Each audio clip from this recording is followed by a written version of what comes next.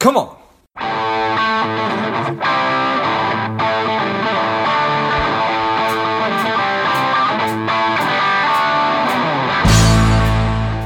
Quick ask before we get started. Today, I am working to help people lead happier and more contented lives. My part of that is money. So if you enjoyed today's episode, or if you've enjoyed past episodes, please take a minute and leave a quick review on iTunes. Subscribe. That helps the show climb up the rankings and helps more people find it. So thanks a lot. Todd, are you ready? I am ready. Excellent. Well, I'm ready. The people are ready. Let's go. Welcome to Money Savage Engage. This is George Grumbacher. Todd Nordstrom is a speaker. He is a researcher. He's the director of content at OC Tanner. He's the author of Appreciate, Celebrating People, Appreciating Greatness. And he is a weekly contributor at Forbes and Inc., as well as a lot of other things. I'm excited to have you on. Todd, tell us a little bit about your personal life, some more about your work, and why you do what you do.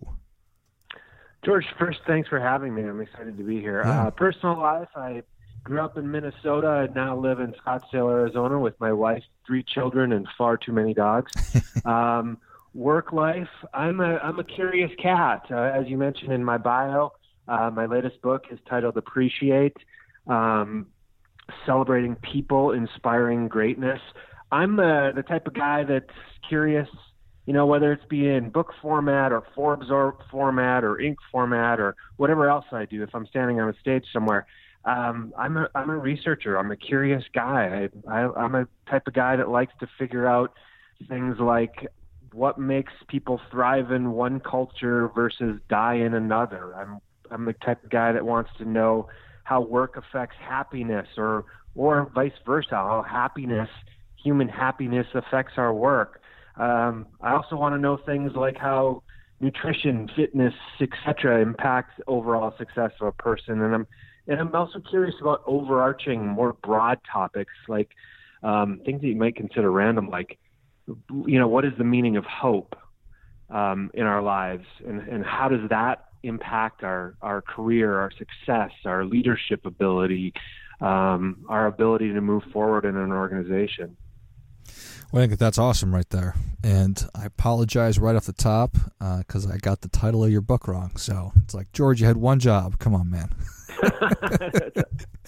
It's funny. Right. It's funny. Todd and I we were talking beforehand. We essentially grew up in the same part of northern Minnesota, so we could probably do a podcast on surviving the winters there. But that would be of very little value to most of the people listening. So, well, Since you mentioned hope, I'd love to just dig into that a little bit. Where has your rumination taken you on that? Well, I've written a few articles about it, but I just kind of, you know, now that you bring it up, I just kind of threw it out there as a top of mind concept.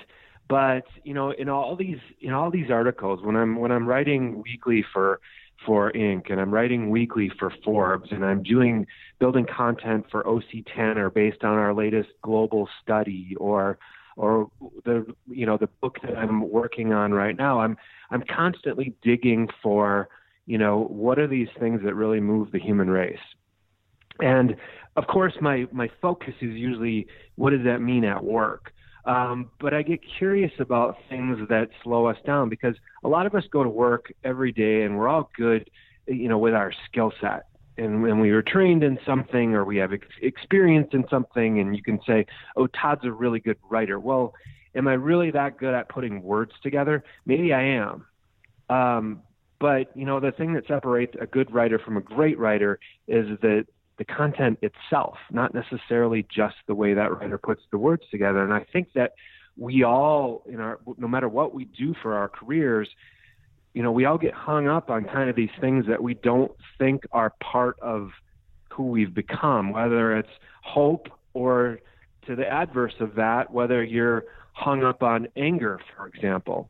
I have a great story. My wife and I were in a grocery store a couple of weeks ago, and this old woman and her husband were standing in line in front of us. And I mean, just typical, you know, she had this big knit hat with these knit roses on top, and they were just sweet as pie. And the cashier asked the couple, she said, can I ask, she goes, how you stay so young, and she kind of said it as a joke. And the old lady, she like backed up and she goes, "Oh, we're not young. We are not young." She said, "He's 98 and I'm 96." Oof.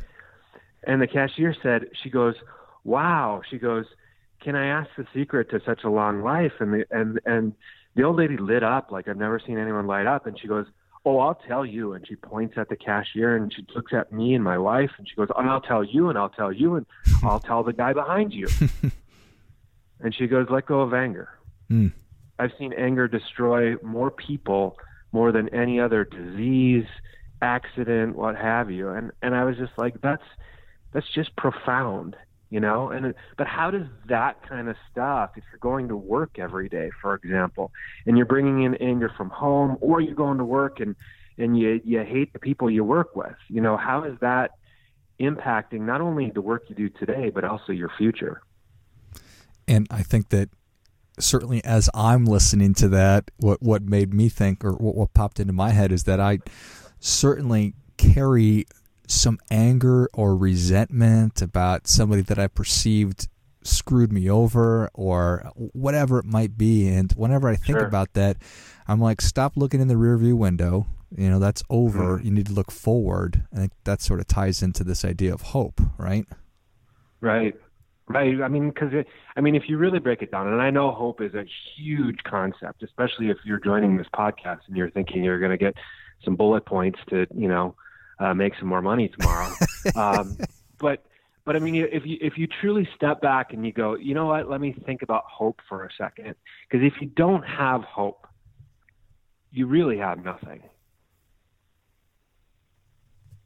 Right. I mean, it's a big thing, and I know it's probably too big to, you know, think about you know, as a prescriptive term, but you know, I would tell your whole audience to chew on it for a little bit, because and just, you know, imagine, remove it from, you know, going into your next project at work or whatever it is, and say, okay, if I just got rid of hope on this, what would happen?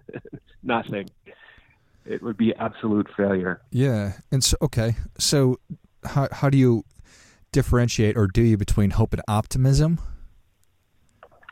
Well, I think they're kind of the same thing. I mean, I think optimism can be maybe a little bit more blind than hope. Yeah, and you're asking some good questions here, because I hadn't even considered that. But I think you can run at something with some optimism. And I think hope is a deeper, I don't know what to even call it. If it's not, but I think hope is a deeper thing. Like it's not about the project per se. It's about your life and your, you know, career overall, rather than, you know, I hope this marketing message works, or I hope this presentation goes well, or whatever the case may be. And I totally could be off on this, but I think that optimism is just a step down from hope. I think that they are run in the same vein, but yeah, I think they're actually in the same vein. Totally. It's just optimism is getting through the project, and maybe hope is somehow surviving this life with a smile on your face.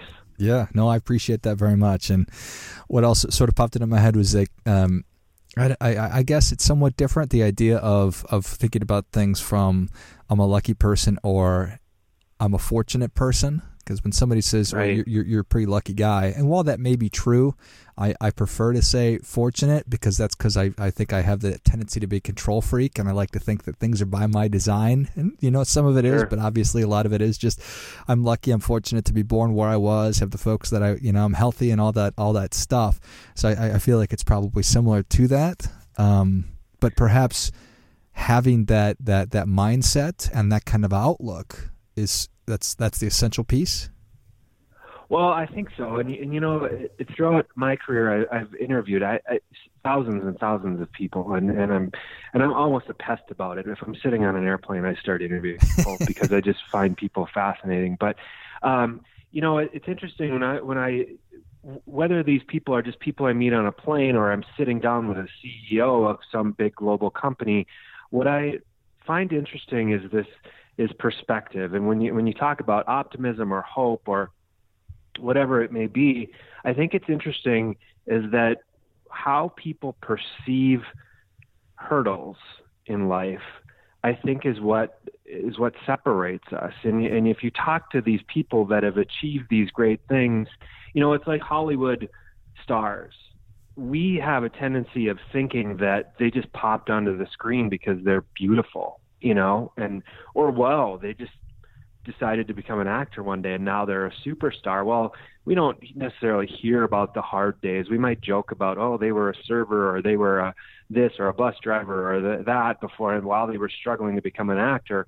And but I mean, I think the same is true in all of our lives, and it's those rejections and those bumps and when people can actually perceive those bumps and those hurdles and those setbacks as not like, oh, I'm a horrible at this and nobody likes me and I'm going to fail, but instead look at those setbacks as really what can I learn from this? Whether it's your own fault or not. I mean, you think back in your own career, and we probably all had really good bosses, and we've all probably had really bad bosses. And I guarantee you, if you think back about your worst bosses, they're probably the people that taught you the most about who you wanted to become in the working world. I mean, it may have been absolutely miserable for you to learn these lessons. Sure, I get that. But I mean, when you look back and you go, wow, you're horrible. I'm never going to treat somebody that way. And I mean, you look back at your best bosses and you can go, sure, someone was maybe inspirational or motivated me well or whatever, but you're not going, wow, that absolutely changed me. Because you probably agreed with everything they were saying, right? Mm-hmm. And so agreement doesn't honestly change us often as disagreement or bumps or bruises. That's the stuff that makes us who we are. And if you can perceive that hard stuff as these are the lessons, and I just have to suck it up for a little bit longer, mm-hmm. That's the stuff that's going to stick with you forever. And I always joke with people when they tell me worst boss ever stories is to say, you know what, you need to thank that person. You need to sit down with pen and paper and write a thank you letter because they have taught you more than you can ever imagine.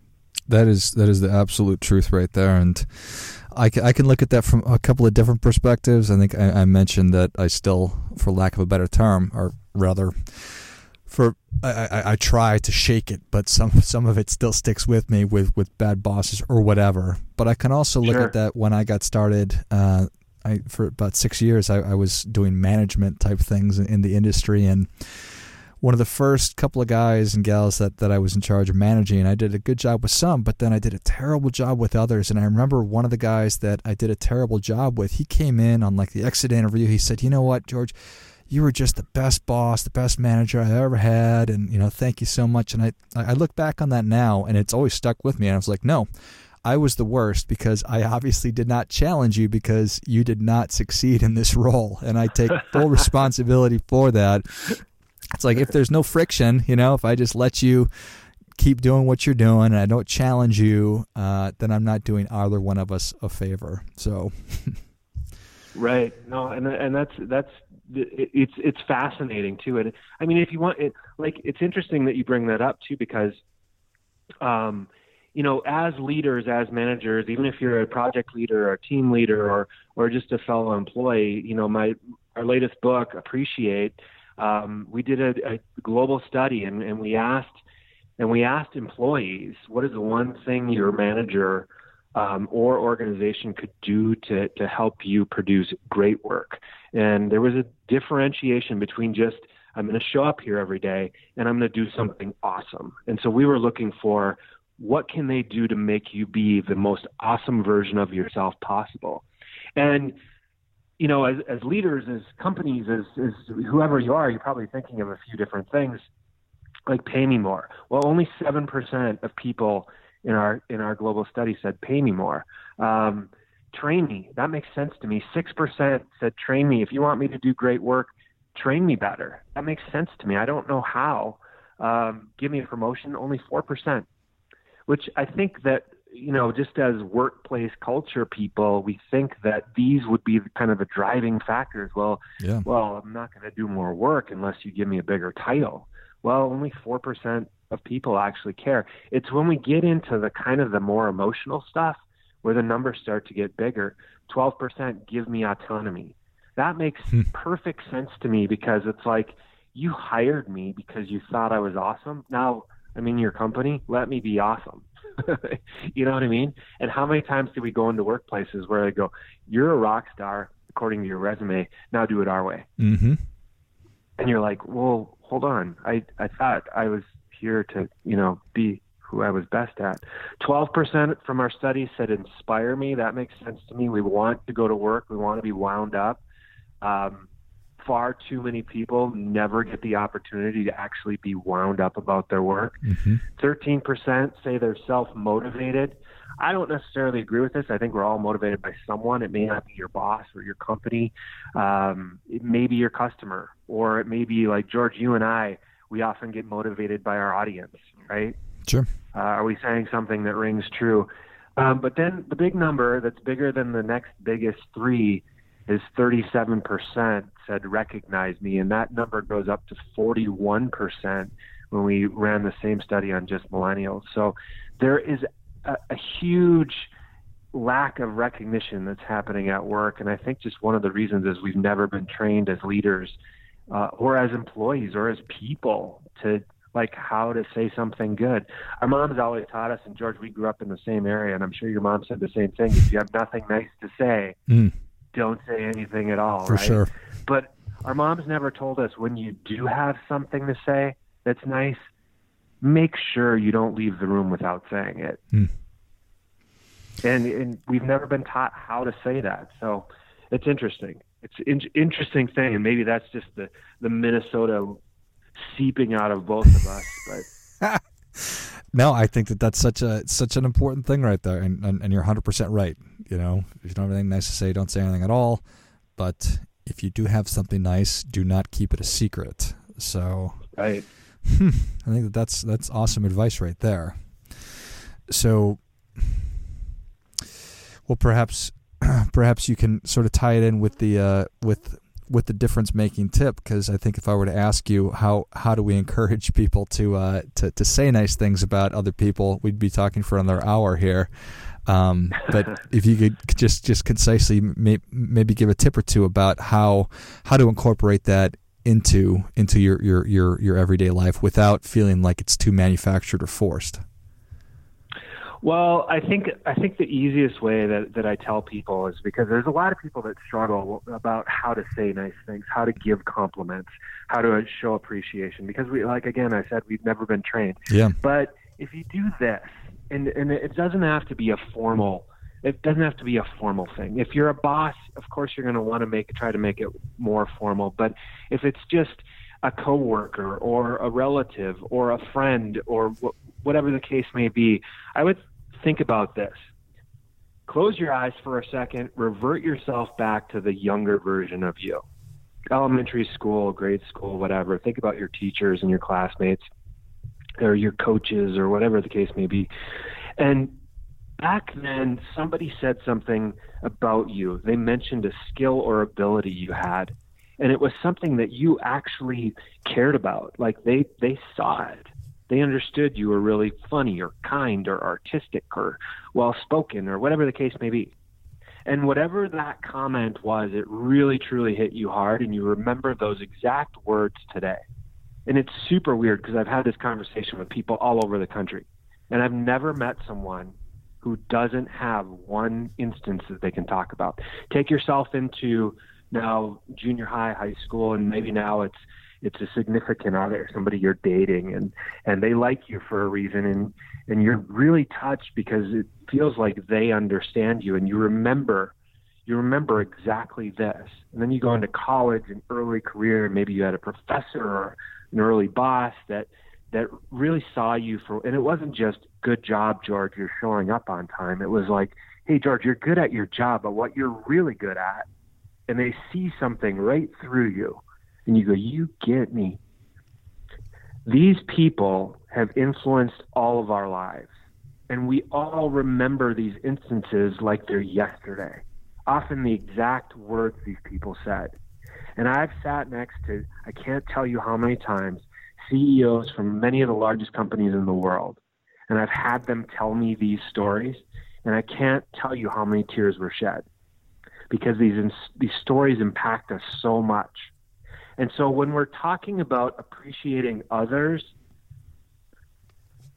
I would honestly tell everyone, stop thinking so much about it and just say what's real, why you appreciate someone. Be specific about that talent or that character, and just throw it out into the world, because you may be that person that touches through their soul that they remember forever. You may not, but at least you did no harm.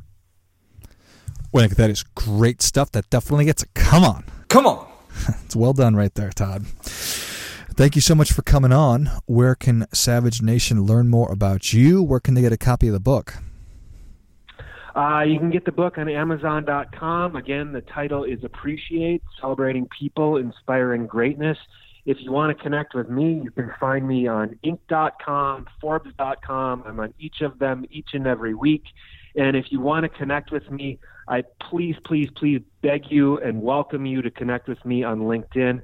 I am very conversational, and I love making new friends. So please reach out to Todd Nordstrom on LinkedIn.com. Love it. Well, Savage Nation, if you enjoyed this as much as I did, show Todd your appreciation and share today's show with a friend who also appreciates good ideas. Connect with Todd on LinkedIn, buy the book on Amazon, follow all of his writings on Inc. and Forbes.com. I'll list all of those in the notes of the show. Thank you again, Todd. Thank you. And until next time, keep fighting the good fight, because we are all in this together. Before I go, quick announcement. I've been asked by so many people over the past couple of years about how do I start a podcast, that I've developed and released a course that will teach you exactly how to do that step by step, from figuring out the kind of show that you want to have to understanding how all the technology works behind it, and then how to get great guests and keep the thing moving and how to grow it. So if you're interested in that, check it out. You can go to georgegrumbacher.com/podcast course, and you'll find it there. You can just go to the website. I'll also list that in the notes of the show. What's up, Savage Nation? Please support the show by subscribing, leave us a review, and definitely feel free to share us with somebody you think would like it. Come on!